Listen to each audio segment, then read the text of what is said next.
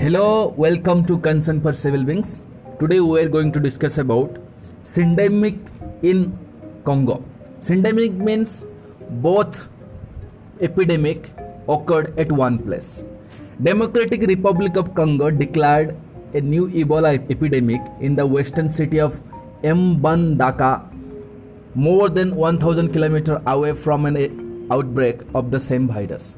Congo was about to declare an official end an Ebola epidemic on the eastern side of the country that had lasted nearly 2 years and killed more than 2,275 people.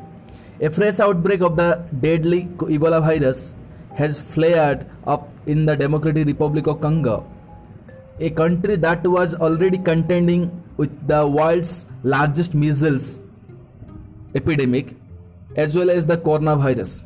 It is unclear how Ebola emerged in Mbandaka, which is about 750 miles west of the nearly vanquished outbreak on the country's eastern edge. Congo is the largest country in sub-Saharan Africa and has been under travel restrictions to prevent the spread of COVID-19 pandemic.